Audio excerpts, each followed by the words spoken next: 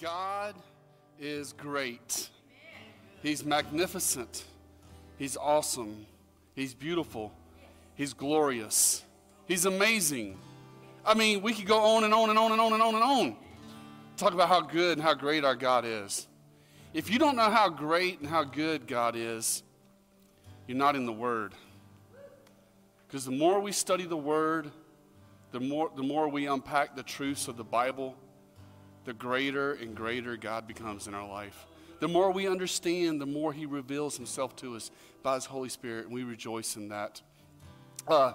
This morning, I'm doing a little Christmas series here for the month of December, and the theme is the treasure of Christmas. What is the treasure of Christmas? Last week, what did we look at? We looked at adoption, how God has adopted us into His family. And today, we're going to look at, I love this subject. Oh, man, it just brings joy to my heart. A living hope. A living hope. So if you come this morning and you don't feel that hope, you don't have that living hope. Maybe you don't understand that living hope. My prayer is that as you're walking out this door, heading to grab you some grub at lunchtime, that you understand what living hope is.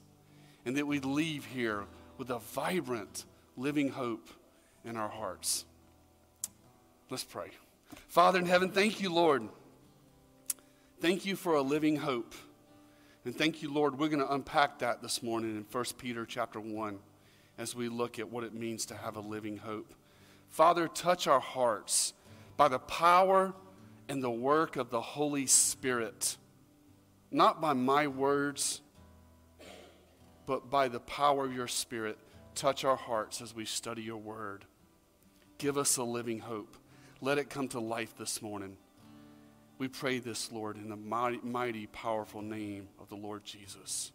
All God's people said, Amen. Amen. You may have a seat. This morning we're studying 1 Peter chapter 1, verses 1 through 9, and we're looking at a living hope. A living hope. I love this message, and I'm thankful for Christmas and everything it means. It's more than shopping, family. It's more than shopping. It's more than holiday cheers and going to the parties, as much as I enjoy all that. And yeah, I've got decorations in front of my house, and I got my Christmas tree up. But I'm thankful that Christmas is a reminder that we have a living hope. That is truly the treasure of Christmas. When you hear the word, and I guess, again, this morning's theme is hope. When you hear the word hope used today, it does not have the same meaning as the Bible's definition of hope. Today, people say, I hope to get this, or I hope to get that. Or one of the famous ones we like to hear is, I hope I win the lottery. That's a famous thing that we like to hear. But that's not a biblical definition of hope.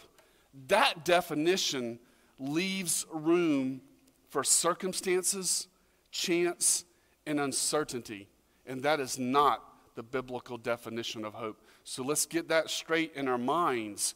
What does the word hope mean in the Bible? The Greek word for hope is elpis. Elpis. And according to Vine's Expository Dictionary, it is a certainty. It is a certainty. It is an unwavering confidence in the things to come. Okay? That's what hope is. This is the Bible's definition of hope.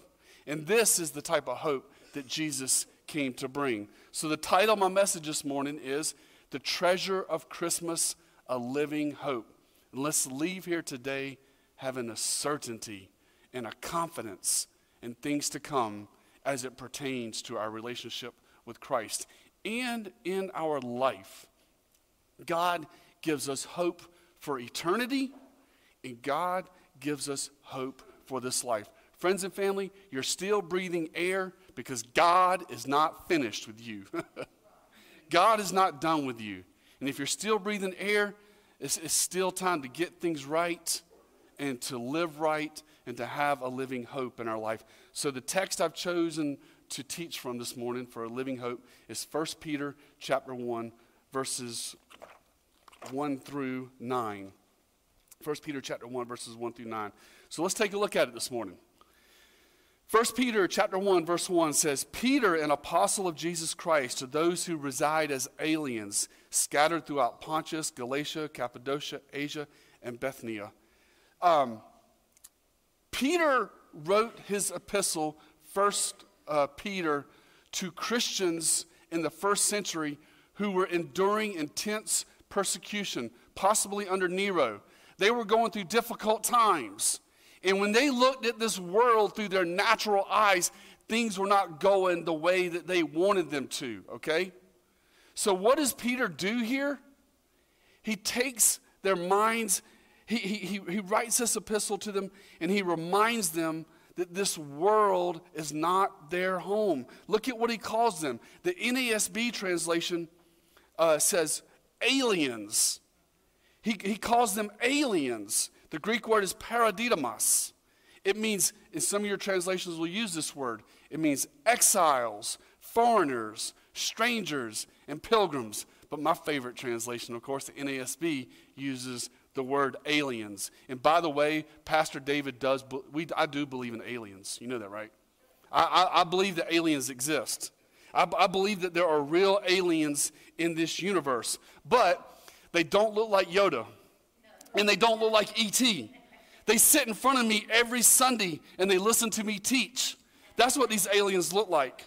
And I consider myself one of those aliens also. Friends, if you have been born again, if you are a follower of Jesus Christ, you are an alien, according to 1 Peter chapter 1, verse 1. We are pilgrims just passing through. Our hope is not fixated on this world. Why would you put your hope in this world? We need to make plans for life. We need to plan to be successful, and we need to make the very best of this life that God has given us.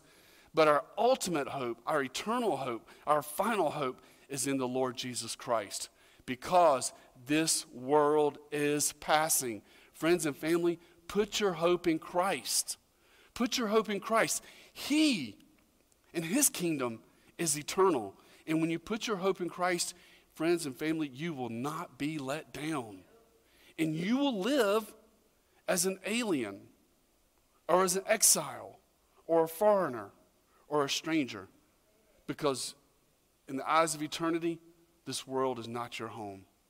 But one day you'll get there in the New Jerusalem, the third heaven, the holy city that Jesus is going to prepare for us, according to John chapter 14 and Revelation chapter 21. Let's continue. The end of verse 1, I think the end of verse 1, the last three words of verse 1 actually go with verse 2. He says, after he reminds them of their aliens, he says, who are chosen, the end of verse 1, then it rolls into verse 2, according to the foreknowledge of God the Father.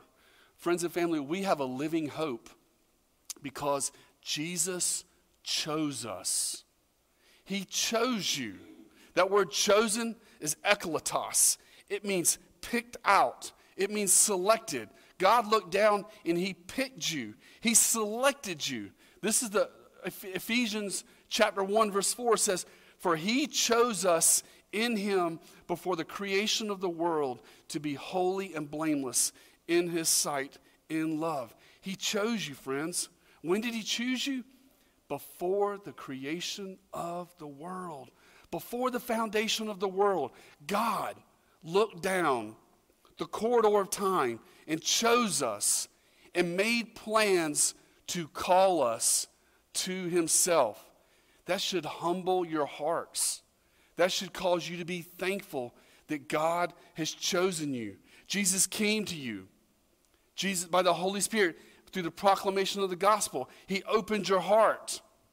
And then you, in your free will, you responded by saying, yes, Lord, I need you. See, there's these two parallel themes that run through the New Testament. The sovereignty of God and man's free will. And as Christians, and as Bible-believing Christians, we hold on to both. And we don't ignore one or the other or pick one side over the other. We hold to the sovereignty of God. Yes, he chose us before the foundation of the world, but at the same time, he gave man a free will and gave him the ability to choose and follow Christ. So people ask me, Pastor David, how can I know if I'm chosen or not? Trust in Christ. Trust in Christ, and you'll know that you're chosen. But the fact that he chose us before the foundation of the world, Ephesians 1:4, it should bring our hearts rest. It should bring our hearts peace. And ultimately, it gives us a living hope because God is sovereign and God is in charge. Listen to what Jesus said in John chapter 10, verse 29. I call this double security, by the way. You know, sometimes you have insurance, then you have backup insurance. Sometimes you have double protection on your home, your auto.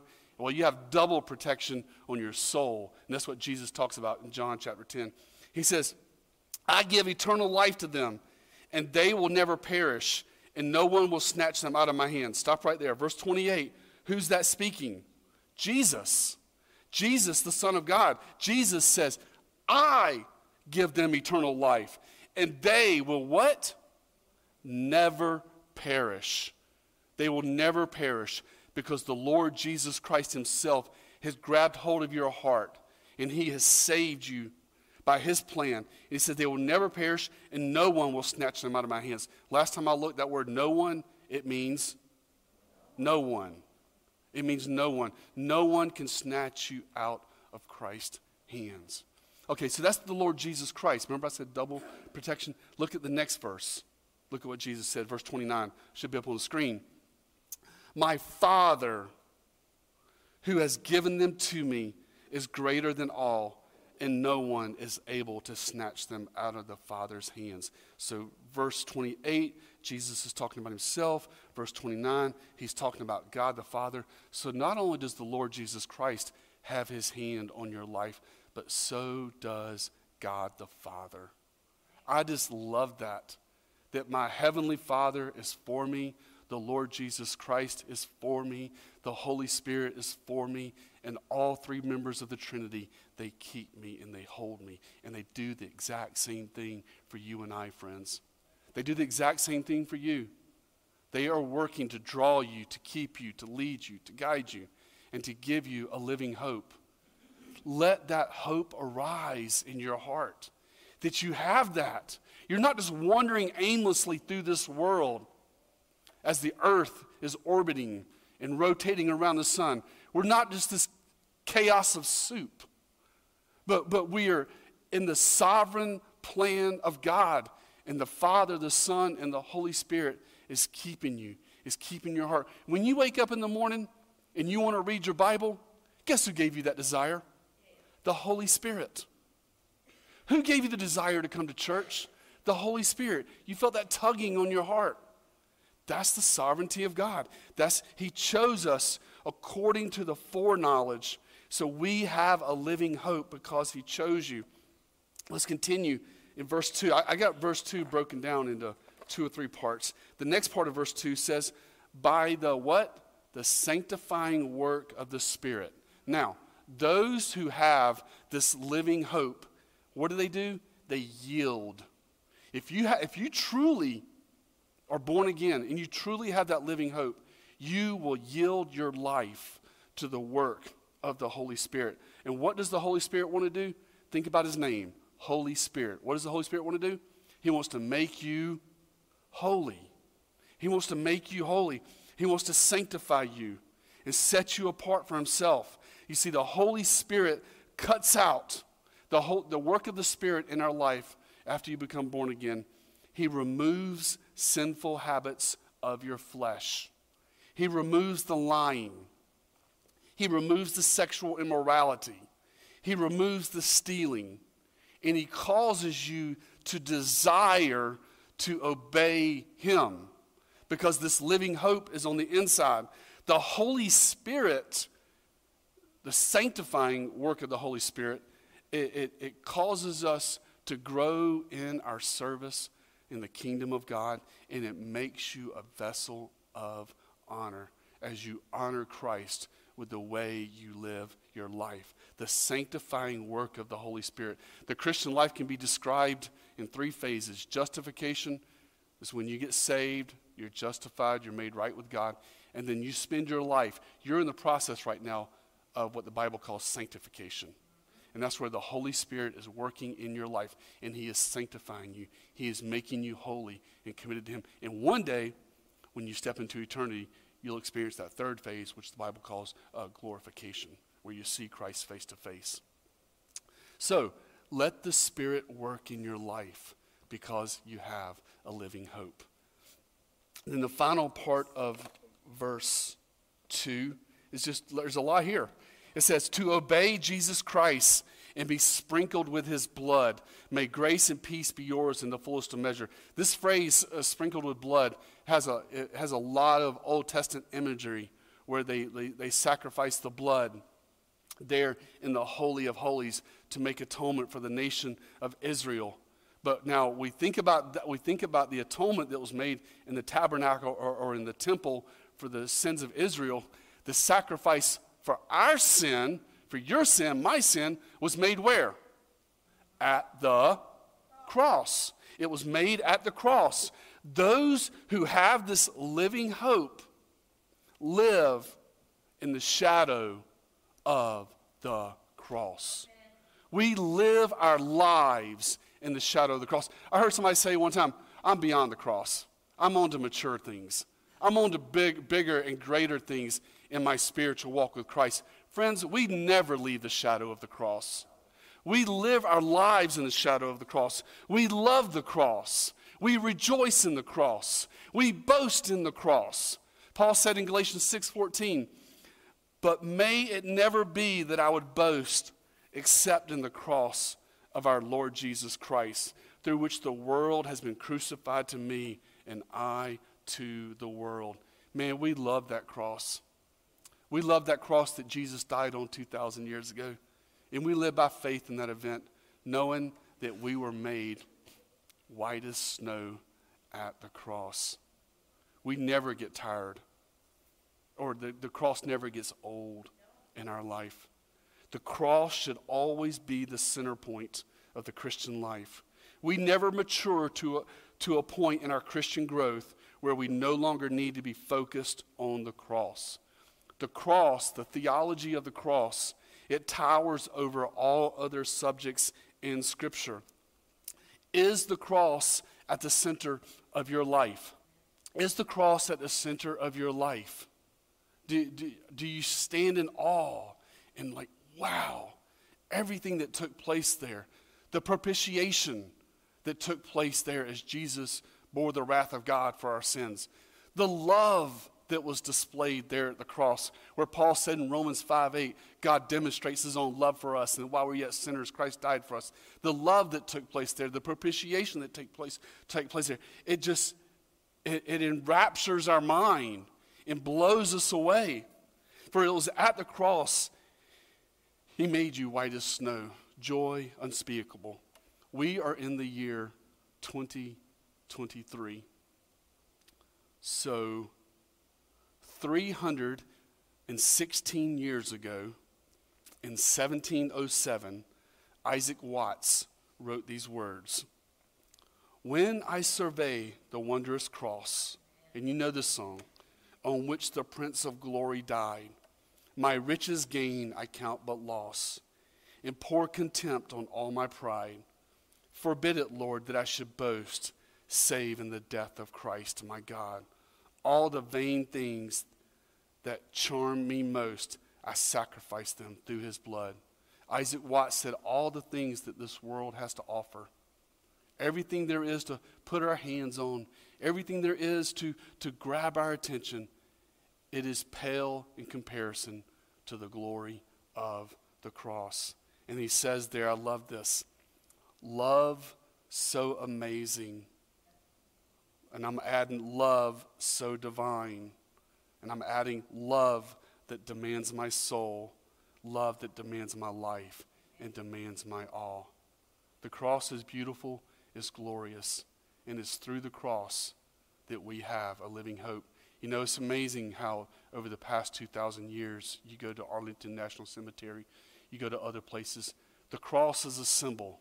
The cross is a symbol in our world. What is it a symbol of, though? People see it as a symbol of sacrifice.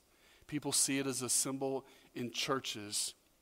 But the cross is ultimately a symbol of God's love and the living hope. The Persians in 300 BC started the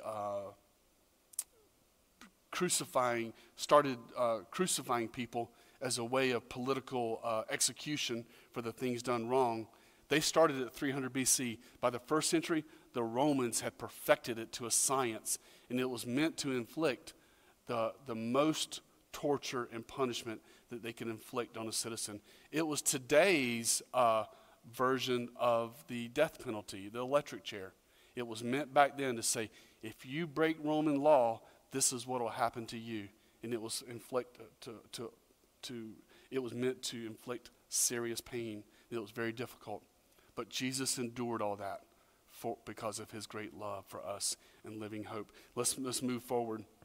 Verse 3, blessed be the God and Father of our Lord Jesus Christ, who according to his great mercy has caused us to be born again to a living hope through the resurrection of Jesus Christ from the dead. This is our money verse. Verse 3 in 1 Peter chapter 1, it gives us the gateway to having this living hope. How can I gain, how can I receive, how can I partake of this living hope? It comes by, look at the verse, it comes by experiencing. Notice he says in verse 3, he doesn't just say his mercy, but what does he say? His great mercy. God's great mercy that he demonstrates to us. And by being born again, that phrase born again is exactly as the word suggests. It is a new birth, a new life on the inside. It's where God guts all the darkness inside you and fills you with his Holy Spirit and fills you with hope. Prior to the new birth, you were spiritually dead and you had no interest in God. But now you are alive. You are alive, and Jesus Christ is everything. You can't get enough worship. You can't get enough Bible. You want more and more. Why is that taking place on the inside? Because you've been born again. Friends and family, have you been born again? Born again does not happen right here. It's not enough just to have a mental assent to truth. It's not enough to just like Jesus. It's not enough to just go to church. It's not enough to just think, oh, this Jesus thing is cool. I'll read the Bible every now and then. That's not being born again. Born again happens right here on the inside. It's a spiritual heart transformation. How do you become born again? By repenting of your sin, saying, God, I'm sorry for my sin. I put my trust in you, Lord Jesus. Please come into my life. And when you do that, you will be born again. You will be born again. That is the gateway to a living hope. If you're not born again, you won't have a living hope. You'll put your hope in the things of this world. You'll put your hope in drugs, alcohol, material possessions, the things of this world, your ideologies, your careers, and everything else. If you're not born again, but if you're born again, if the Holy Spirit is dwelling on the inside, your living hope will be in Jesus. In Hebrews chapter 13, verse 8 says, Jesus Christ is the same yesterday, today, and forever. He offers you hope. Hope. And not only hope, but I love how Peter says in verse 3, a living hope. These Christians that he wrote to that were suffering persecution, they needed a living hope. They needed to take their eyes off the world. They were being persecuted for their Christian beliefs. They were being persecuted for their biblical values. They were enduring intense persecution. Many of them were being put to death because in the Roman Greco world of the first century, there was one Lord. There was one God, and his name was Caesar. And you declare allegiance to Caesar and to the government, or you die. And they needed hope. They had found this new life in Christ. And now they're being torn. They're being persecuted. And now God gives them a living hope. And he gives that same living hope to you and I today. Verse 4.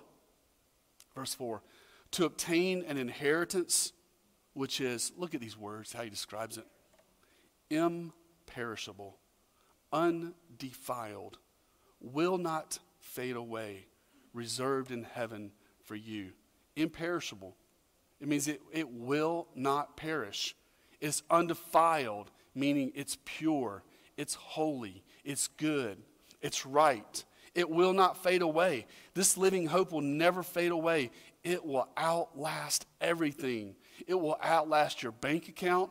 It will outlast your possessions. Every material thing you own will fade away.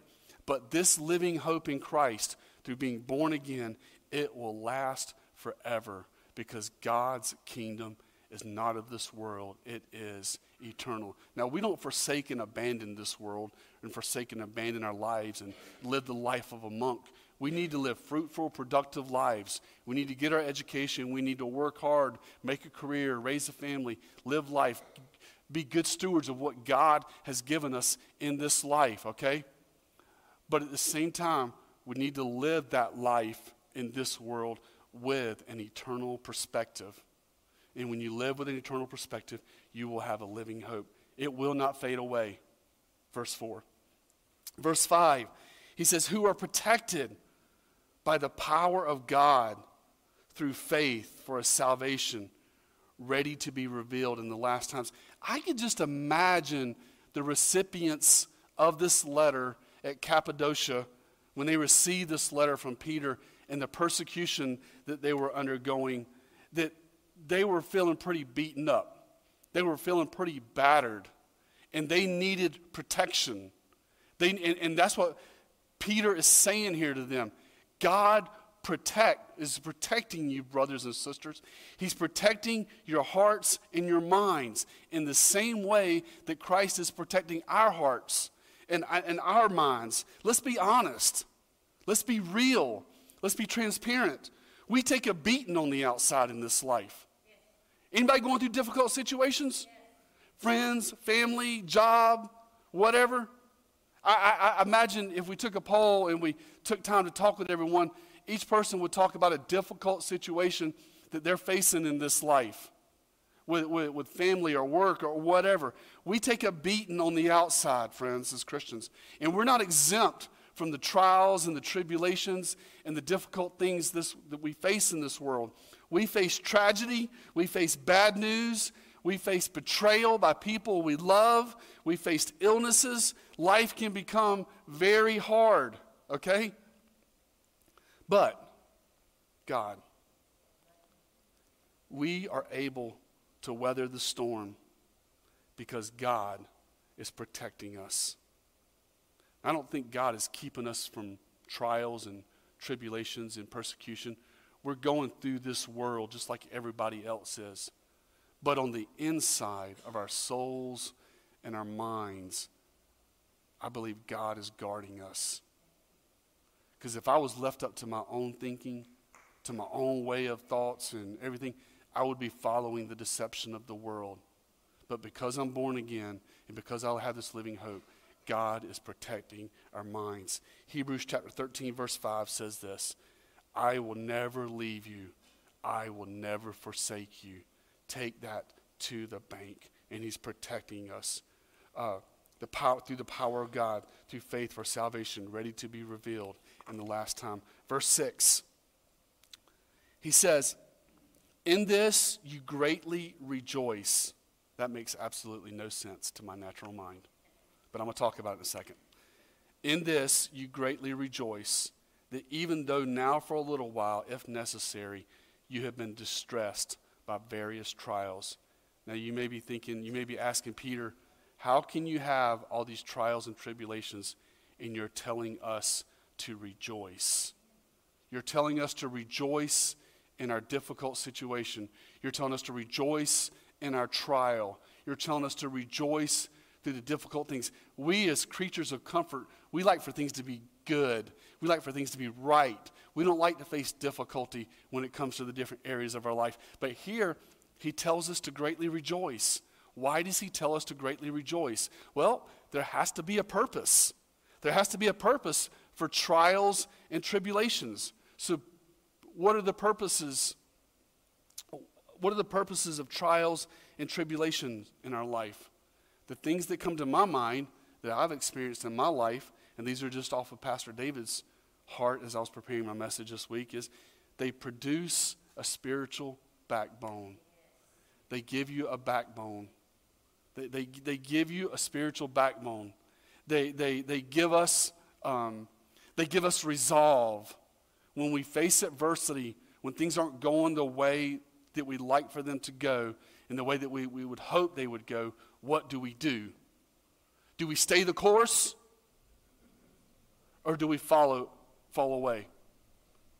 Trials and tribulations are meant to give you resolve and produce a spiritual backbone. They build your faith. They build your faith. When I face trials, difficulties, difficult situations, my heart, the Holy Spirit tells me, go to the Word. Go to the Word and read about how Paul and Peter and the disciples, how they experienced the difficulties of life, how they experienced trials and tribulations, and look to see what did they do? Where did they go to? And what they do is what I want to do. And Paul goes to Christ. Peter goes to Christ. The disciples go to the anchor of their soul, the Lord Jesus Christ. Trials and tribulations, they direct our attention to what will last forever. You know, I hate them. Can't stand it when things aren't going right. And it irks me. And it makes me sad. For some of us, it makes us angry. For some of us, it makes us cry. But in that anger, in those tears, let it direct your attention to what will last forever. And that is the Lord Jesus Christ in God's kingdom.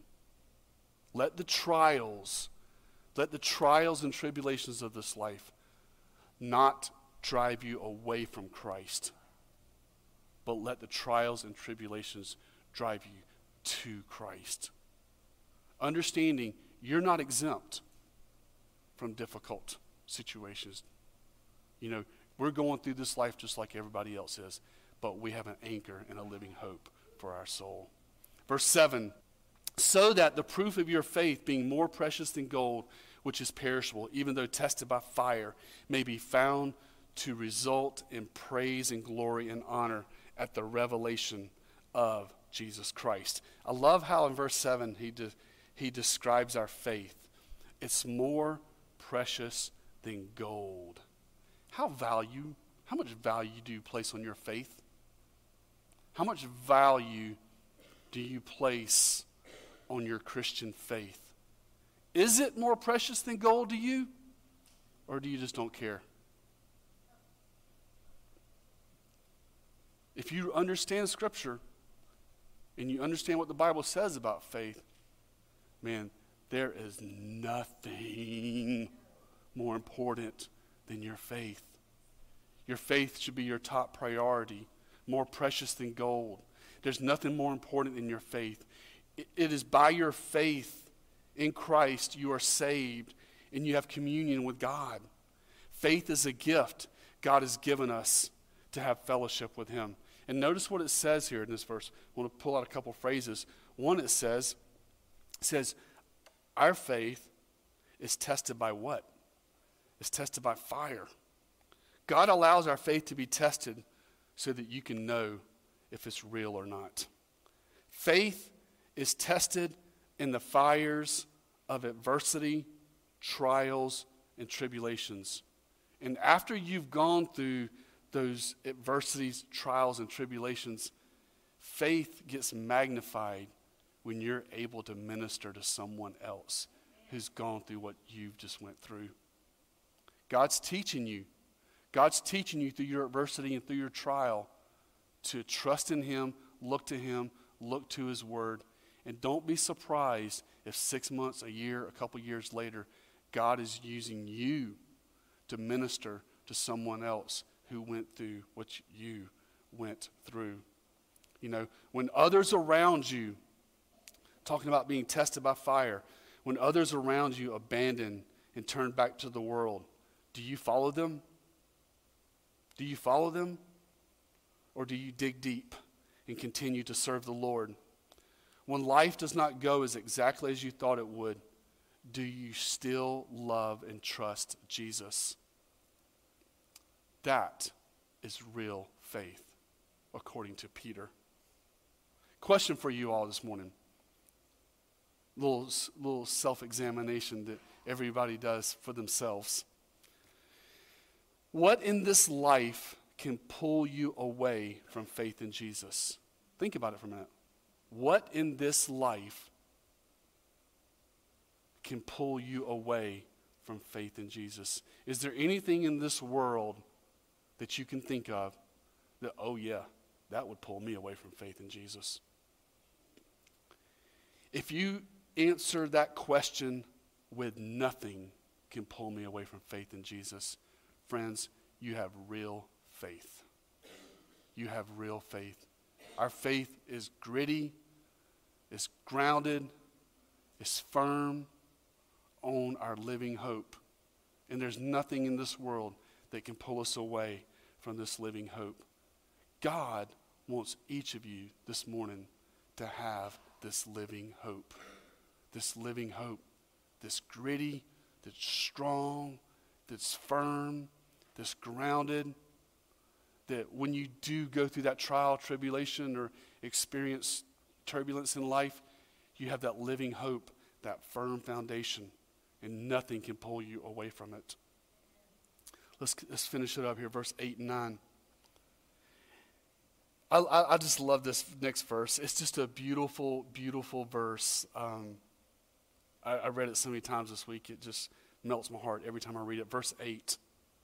He's talking about real faith here, still continuing the same theme of verses 6 and 7. Look at it, verse 8 closely. And though you have not seen him, you love him. And though you do not see him now, but believe in him, you greatly rejoice with joy inexpressible and full of glory. Friends, Peter is talking about here, what he's talking about here is real faith. Real faith. You love Jesus, even though you've never seen him. I've never seen Jesus. I've never seen Jesus. I don't know what he looks like. I don't like pictures of Jesus in churches. I don't like pictures of Jesus in our house because nobody knows what he looks like. But let me tell you something, man. I love him. I love him so much because he's been so good to me. You believe in him, but you've never seen him. We believe in a Savior and a Lord that we've never seen with our eyes. The world finds that strange. The world finds, like, what is up with you? You've never even seen him, but yet you believe in him. Friends, that's the power of faith. That is the power of faith. There's a lot of things in this life we don't see with our natural eyes, but we believe in those things and we trust in those things. Friends, that is real faith, is believing in him though you've never seen him. And real faith is you obey him. And how do you obey Christ? By following his word. You obey Christ by following his word. Obedience to God's commands and God's word and God's way of life is demonstrating real faith. And that's where he wants each of us. There's nothing more precious to you in this life than your faith in him. When you get to this point where there's nothing more important than him, it will produce, look at verse 8, the end of verse 8, it will produce an inexpressible joy that no one can steal from you. On the inside, there's this, I'm battered on the outside, turmoil, anger, tears, everything. But deep inside of us, there is this inexpressible joy that we have in the Lord. And that joy in our hearts is our strength. It is our hope in difficult times. Friends, having a living hope has got nothing to do with wishful thinking. It's got nothing to do with wanting this or hoping to get this or hoping to get that or hoping to win the lottery. It's this firm foundation of our eternal security in Christ. That is the living hope. And then he says the outcome, verse 9. He says, obtaining as the outcome of your faith the salvation of your souls. You having this faith in Christ, you having this living hope, it has a final destination. Faith will come to an end one day. And that faith will come to an end when you cross the finish line and you step into eternity and you see the Lord Jesus Christ face to face, standing before him in all his glory. All the things that we study Sunday in and Sunday out about the glory of heaven and the riches of Christ. You know, right now, we have to accept it by faith. We have to believe it. We have to trust it. But one day, faith and belief will be replaced with being in his presence, in the glory of God. Friends, this is our living hope. This is the living hope that Christ offers all people at Christmas. Our living hope, the biblical definition of hope, is a living hope in Christ. The biblical definition is an unwavering confidence in Christ, in his word, and the eager expectation of our future in him. Jesus said, what about his word? Heaven and earth will pass away, but my word will never pass away. It is the anchor for our hope. God wants to fill you with this living hope. Do you have, pause for a second, look inward. Do you have that living hope inside of you? Do you have that living hope dwelling on the inside of you? You can't see it on the outside. You know, we all got up this morning and brushed our hair and dressed up all nice and neat and ready for church. And you can't see it on the outside. You can only see it on the inside. Do you have that living hope on the inside? The only reason you would not have that living hope on the inside is because you're not born again. Do you need to repent and put your trust in Christ? Do you need to receive him as your Lord and Savior? You don't trip into Christianity. You're not raised into Christianity. You have to be born again. And born again simply means he comes into your life. He comes into your heart. You receive him as your Lord and Savior. John said to all those who received him, he gave the right to become children of God. So there's a receiving, and there's a repenting, and there's a believing. Have you been born again? If you have not been born again, ask Christ to come into your life. Say, God, please forgive me of my sin. I place my trust in you, Lord Jesus. And if you haven't, come see me after service. And we'll talk about salvation. We'll talk about faith in Christ. If you're here this morning and you do have that living hope, then be encouraged. Be encouraged that you've been born again and that you have this living hope. This living hope is for all people. This living hope is for all people who will come to Christ and who will put their trust in the Lord. Romans chapter 15, verse 13. I love this. It says, it's kind of like a benediction. So maybe I'm kind of like reading this as a benediction over you guys this morning. He says, now may the God of hope fill you with all joy and peace and believing, so that you will abound in hope by the power of the Holy Spirit. Now may the God of hope fill you with all joy and peace. Friends, we can have joy and we can have peace in our trials, in our tribulations, in our difficult times. But that joy and that peace, it comes from God. It comes from the Holy Spirit. And that comes from being born again. He says, so that you will abound in hope by the power of the Holy Spirit. The power of the Holy Spirit is the Spirit coming into our lives and giving us this living hope. Do you have this living hope? Put your faith and put your trust in Christ, and he will give you this living hope. As we go out, we got 2 weeks till Christmas Day. Let's go out into this world and let's spread this living hope. Let's find people who are going through trials. Find people who are going through tribulations. Find people who are going through difficult times. And let's share with them the hope that is within each and every one of us by being born again and trusting in Christ. Let's pray. Father in heaven, we thank you, Lord, this morning that you came at Christmas time to give us a living hope. And that living hope is through the resurrection of Jesus Christ. It's through being born again. Father, I pray that you encourage each and every Christian this morning. Remind them, Lord. Sometimes our minds and our hearts get sidetracked.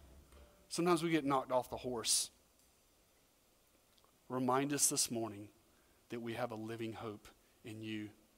And let that living hope bring peace, bring joy, bring laughter, and just a thankful heart, Lord. A heart that rejoices in your goodness, that thanks you for your salvation. Give us, Lord, that living hope through you, Lord Jesus. Each and every one of us, let it rule and reign in our hearts. In Jesus' awesome name I pray. Amen.